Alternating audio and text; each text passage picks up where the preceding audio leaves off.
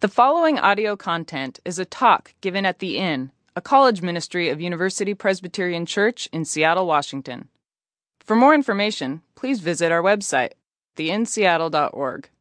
I'm Kaylee, for those of you who don't know me or who don't come to the Inn during the year, and I was an intern this past year, and I get the pleasure of speaking tonight. Annika asked me like 2 weeks ago if I would be willing to talk, and I was really excited to come up and share with you all. So I get to be here. So we're starting a new series. I'm kind of right in the way of this. I'm going to move.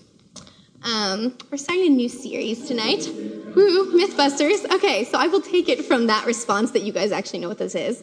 But for those of you who don't know what it is, it's basically a show where they take myths that like the general public believes and then they test them to see if they're true or not. My personal favorite episode, they tested whether or not if you sneeze with your eyes open, if your eyeballs would actually fly out of your sockets, which I'm pretty sure the conclusion is not true, but whatever. So, we're kind of doing the same thing here. So we're going to take ideas and like preconceived notions and maybe misconceptions that we have about things in our faith, and then we're going to kind of look at them and test them and see if they're true or not. So our goal through this whole series that's going to go for the next couple weeks is basically that you guys can feel encouraged knowing the truth about these things, and then that we also give you new tools to kind of engage with them. So tonight I get to talk about prayer, which is no small feat.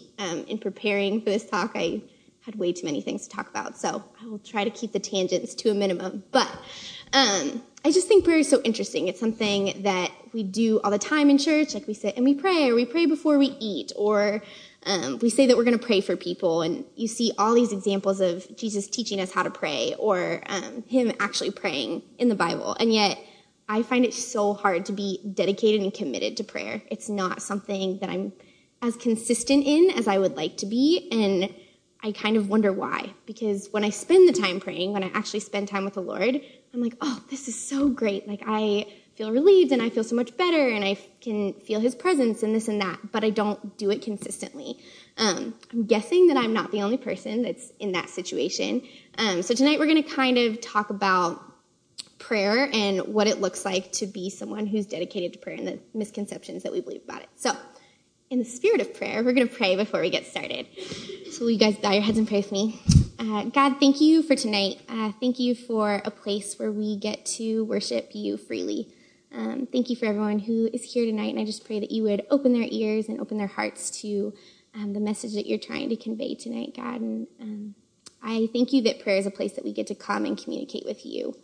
And I just pray that you would speak through me tonight. Give me the words that you need these people to hear. And I pray this in your precious and holy name. Amen. Cool. So, prayer. So prayer is this thing that's important, right? Like, we put a lot of emphasis on it. We do it all the time in church, and yet we forget to pray all the time. Why? And I think the why behind that is the biggest myth about prayer. And I think the biggest myth about prayer is that we don't actually believe that it works. I know that I've spent a lot of time praying for things and to only have nothing come of it, to not see any results of it, to not see God give me an answer or lead me in a clear direction. And that's frustrating.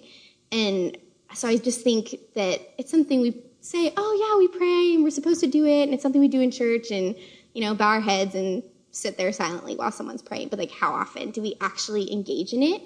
And I think it's because we don't always get the answers that we want. But in Mark 11, 22 through 24, Jesus says to his disciples, have faith in God. I tell you the truth. If anyone says to this mountain, go throw yourself into the sea, and does not doubt it in his heart, but believes that what he says will happen, it will be done for him. Therefore, I tell you, whatever you ask for in prayer, believe that you have received it, and it will be yours. Now, I would love to say that if I prayed, dear God, please throw Mount Rainier in Puget Sound, that he would do it. But I don't actually believe that that's going to happen. I would like to say that I believe, like, even with the little prayers, I'm like, oh yeah, God's totally going to see that through and it's going to happen. But I don't. I think that I'm easily disheartened and discouraged when I don't see the results of my prayer. And I'm guessing that you guys are too. So Summer Inn looks a little bit different for those of you guys who haven't been here. So we're kind of trying to make it more communicative, I guess. I don't know if that's the right word, but so along like my sermon, I'm going to give you guys questions. So you can either, if you're kind of introverted, you can reflect on them by yourself, or you can talk to people around you. So your guys' first question task is, why do you guys become discouraged in prayer? Like, think about times that you have been discouraged and why. Make sense? Okay, go.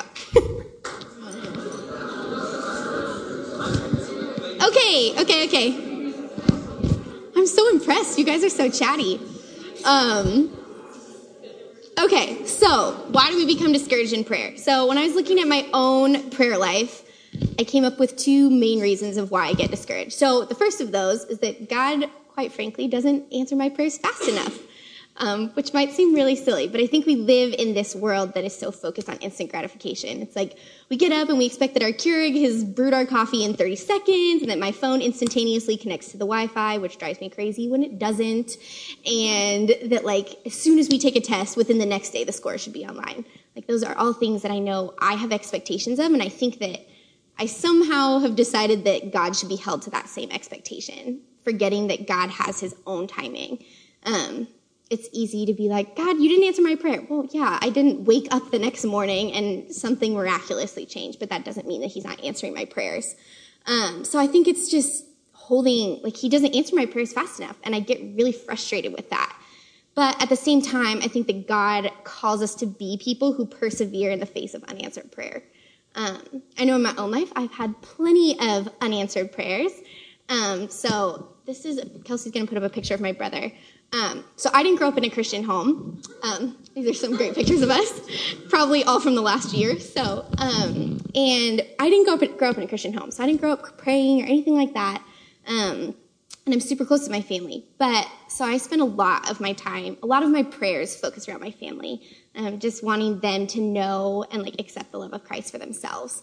And I'd say probably for the last 3 or 4 years, I, on a weekly or daily basis, have spent time praying for them, individually and collectively, just that they would know the love of God. And I've spent, as you can imagine, many days with no evidence of any change or anything like that, which is frustrating. But it's something that I want desperately enough that I think it's worth praying for. But in the last year, my brother has come to have his own faith, and that has been the coolest thing in the entire world. I'm not saying he has a faith because I prayed for him. That's definitely probably not true. But I think that it helps, and it's something that I was consistent in prayer in, and continue to pray for my mom and dad through that process. But there's something to be said for persevering through prayer when it's unanswered. And it's been the biggest blessing. My brother now is one of the biggest supporters in my faith. He's someone who encourages me and challenges me in my faith more than a lot of people in my life. And if you'd asked me 3 or 4 years ago if my brother would ever believe in Jesus, I would have probably laughed at you. So it's just, God did listen to my prayers over the course of the last 3 or 4 years. He did listen to my prayers, and he did answer them. And just because it wasn't instantaneous doesn't mean that he wasn't listening. So the second reason I found that I get frustrated with prayer most often is that God doesn't answer my prayers the way that I want him to. I think all of us can attest to having some plan in my head of, I'm going to do this, and then I'm going to do this, and it's going to work out this way. And God's answer doesn't always line up with that. And I think it's hard. I think it's hard to have him say, like, I want you to do this instead, or I'm going to tell you this hard truth when you don't want to hear it. And it's in those moments where I start to question who God really is. Like, for example, it's like, okay, well, I think that I should just be passive-aggressive towards my roommate, and God says, I want you to have that awkward conversation, and I want you to persevere through that. Like, I don't want to do that. Like, what kind of God makes me put myself in that kind of situation? Or like, God, I really want to stay in this relationship, and he says, like, yeah, but it's not good for you. And so just kind of, he presents me with these challenges that I don't really want to face. And I, in the middle of that, start kind of debating, like, who God really is. So this clip sort of illustrates that, and I'll explain it afterwards.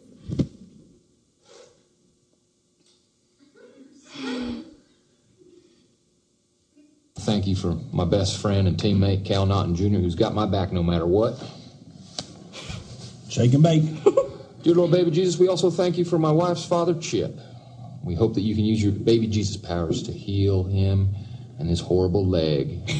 It smells terrible, and the dogs are always bothering with it. Dear tiny infant Jesus. Hey, sweetie, Jesus did grow up. You don't always have to call him baby. It's a bit odd and off-putting to pray to a baby. Well, look, I like the Christmas Jesus best, and I'm saying grace. When you say grace, you can say it to grown-up Jesus or teenage Jesus or bearded Jesus or whoever you want. You know what I want? I want you to do this grace good so that God will let us win tomorrow. Dear tiny Jesus, your golden fleece diapers with your tiny little fat balled-up fist He pawing. was a man. He had a beard.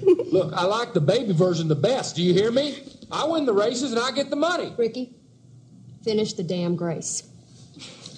I like to picture Jesus in a tuxedo T-shirt where it says, like, I want to be formal, but I'm here to party, too. I like to party, so I like my Jesus to party. I like to picture Jesus as a ninja fighting off evil samurai. I like to think of Jesus like with giant eagle's wings and singing lead vocals for Leonard Skinner with like an angel band. And I'm in the front row and I'm hammered drunk. Hey, Cal, why don't you just shut up? Yes, ma'am. Okay. Dear 8-pound, 6-ounce, newborn infant Jesus. Don't even know a word yet. Just a little infant and so cuddly, but still omnipotent. We just thank you for all the races I've won and the $21.2 million. Woo! Woo! Woo! Ow! Love that money. All right, you can stop. That I... Okay, so what does that have anything to do with what I'm talking about? Okay, so it's a really funny example, but like Cal and Ricky Bobby are debating about like who God is. You know, like, okay, well, I see God as this little helpless infant, and I see God as a guy who likes to party, who wears a tuxedo t-shirt, right? So I think we see God in these different ways, but it's at the core of like when I'm presented with something that's challenging, I have to remember like who the character of God is. Oh, sorry guys. And just remembering that like God is loving and God is for me and God wants nothing but the best for me. And I think that in those moments of him challenging me and giving me the answers that I don't want, it's really easy for me to forget that. And it's really easy for me to say, like, my way is better, I'm going to do it this way, when really, like, he's presenting me with something that says, I'm going to give you the answer to, like, I like to think of it as, like, the path of least resistance. Like, it might seem really challenging in that moment, and I've been in that moment, but he's giving me the path, and he's like, I want you to be hurt the least. Like, I'm going to give you the path that hurts the least and is going to give you the least amount of broken heart that I can. But so many times I kind of just reject that. And I think, oh, well, I know better than God and I'm going to do it my way. And I forget that, like, he is loving and at the core of who he is, that, like, he cannot help but be loving. And I think Galatians 5:22 is this perfect reminder of what God's character looks like. So the fruit of the Spirit is love, peace, patience, kindness, goodness, faithfulness, gentleness, and self-control. And if I can remember that that's what God's character is, then it's a little less hard to take those things that he's given me that are hard and say, okay, I'm going to do that instead because you want what's best for me. So Psalm 37:4 reads, delight yourself in the Lord and he will give you the desires of your heart. So if we truly believe that God loves us, that he is who he says he is, and that he's this good and benevolent God, then we have to know that he longs to give us the desires of our heart. Like, he wants to give us the things that mean the most to us. So a lot of people who aren't Christians have countered this verse by saying, well, if God gives you the desires of your heart, why doesn't he give me $1 million? Well, let's be honest. Everyone would love to have $1 million. I would love to have $1 million. That would be great. But at the core of asking for $1 million, there's something else. Like, why do you want $1 million? You want $1 million so that you can buy everything so that you can be happy. Or like, let's say the desire of my heart is to ace this exam that I'm taking. Why do I want to ace that exam? For me personally, it's probably because I equate getting an A with success, which translates to my parents being proud, which means that they love me more. So that translates into, I just want to be loved. Or like, why does every girl want to look like a Victoria's Secret model? Probably because they want people to notice them and they want people to know them, to want to know them. So it's like under underneath all these worldly desires is the core of our desire, which basically is just to be fully known and to be fully loved. And I think that that drives everything. And like the best part about that being the core of all our desires is that God already knows that. Like he knows that more than anything, we want to be fully loved and we want to be fully known. We don't have to tell him that. So when we're praying the desires of our heart in our prayers, like he knows what's underlying that. And I think that God seeks to satisfy the desires of our heart. And the things that we pray for, like he grants us those prayers, but in a way that satisfies us eternally rather than temporarily. And that's where like it doesn't exactly line up. And sometimes we get these things and I'm like, oh, that plan looks like it sucks. I'm going to take my plan. But he's really trying to satisfy something that's eternal and not temporary. So think back to the movie clip that I just showed you guys. So Ricky, Bobby, and Cal have these very different views of who God is. And I would argue that everyone in this room probably has differing views on who God is. So I want to make the argument that the way that we see God affects how we pray. So, for example, if I see God as someone who's wrathful and angry and someone to be feared, so let's personify him as a cop. If I see him as a cop, I'm probably going to avoid him, right? Like, I don't want to deal with that. Like, I will pull over just so that he can go past me, right? So if you see God as someone who's to be feared, you're going to avoid him and you're only going to come into contact with him when you're at your best. When you're like, oh, I can present myself. I look really great right now and you're not going to get mad at me. Or it's like, do you see God as this like benevolent like father? So like when you think about your own dad, you don't tell your dad everything, right? But like you think that he's great. So it's like if you think of him as a benevolent father, you're going to come to him with like praise, but you're also not going to tell him everything about your life all the time. Or like maybe you think of God as a friend, in which case you do come to him exactly how you are, which I think is great. But at the same time, like, do you respect like his power over your life, like his guidance over your life enough to make that relevant? So I want to argue that the way that we see God, and that's going to differ for everyone, reflects the way that we pray and the things that we feel allowed to pray for. So take a couple minutes. You can talk amongst yourselves or just think to yourself of like, how do you see God? So think about in your prayers, like, this isn't necessarily, but it might help. Like, how do you address God in your prayers? Like, do you address him as Lord? Do you address him as Father? Do you address him as Abba? Like, whatever that is. And then how does that kind of affect what you pray for? All right. So I kind of want to, if that question was difficult, which I get that it's kind of abstract, to think of it as like, God's really no different than how we treat our friends, right? So you have friends who you tell your dirty little secrets to, and you have friends who you don't, right? You do. You all know that you do. You have friends that you're like, yeah, no, not telling you that because you will judge me. But I think that we treat God in the same way. So if we think of God in a way that like, oh, I'm not telling God that, even though he already knows. If I'm like, you think of it that way, it's like how we treat him is a reflection of how like we perceive that person's judgments and expectations of us. So if we perceive God as someone who is going to judge us and like be angry and all of these things, like that's our perception of how he is. And I think that way too often my perception of God is this huge and wonderful and loving God who's super great and really does care about me, but he's too big and too busy to actually care about the little things in my life. So for me, I come to God when it's like, oh, I have a life-altering decision or something's really, really important. But on like a day-to-day thing, I kind of feel like a nuisance. I'm like, oh, I'm not going to bug him with that. It's not that important. And I think that prevents me from coming to God exactly how I am. And that's the last thing that God wants. I think that prayer is set up for a place where you can come to God as you are. And really, like, his desire for us is for us to come to him in, like, our most pure and honest and vulnerable form. Like, that's what he wants for us. Like, his desire for us is to be free in his presence and know that his grace and his love and his mercy is way bigger than anything that could ever separate us from him. And I think it's just remembering, like, God wants to fulfill the desires of your heart. And the desires of your heart are to be fully loved and to be fully known. But to, like, get to that place, we have to actually be able to come to him and say, like, okay, this is how I am. Like, I feel angry today, God. I'm going to do that instead of, oh, God, today's so great, but really I'm just not having a great day. And I think that C.S. Lewis really summed this up really well. And he said that we must lay before him what is in us and not what ought to be in us. So when I think about my own prayer life, I think there's kind of two distinct sections. So I either pray in a way where I carve out a lot of time, or I kind of pray conversationally. So when I carve out a lot of time, I tend to sit and journal, which maybe sounds really weird, but I cannot pray silently. For those of you who can sit and pray for a long time silently, props to you, because I can't do it. Usually, the busyness of my day and just I get distracted, it doesn't work. So I write out my prayers all the time. It takes way longer. I know this, but that's okay.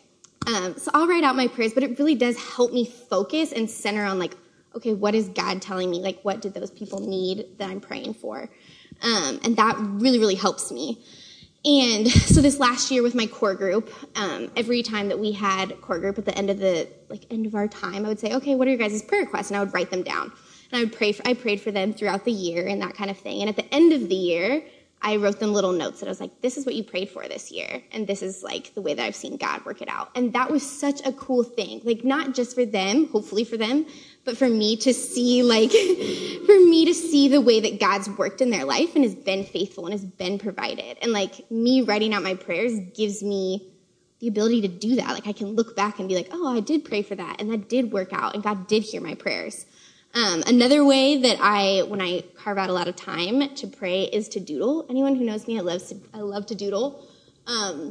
So I'll pick a piece of scripture that resonates with me, whatever is going on in the day, and just pick something. And as I'm doodling, I'll just pray for people or for my situation or whatever is kind of on my heart at that time. And that's a really, really helpful way for me to do it. And I realize that's not everyone's thing, but I'm trying to give you guys ideas of kind of how to engage with prayer. And I think Barkley, if you guys know him, he was an intern last year. He told me that when I doodle, it's that I'm writing things on my heart. That's how I internalize scripture. I need to stop doing that.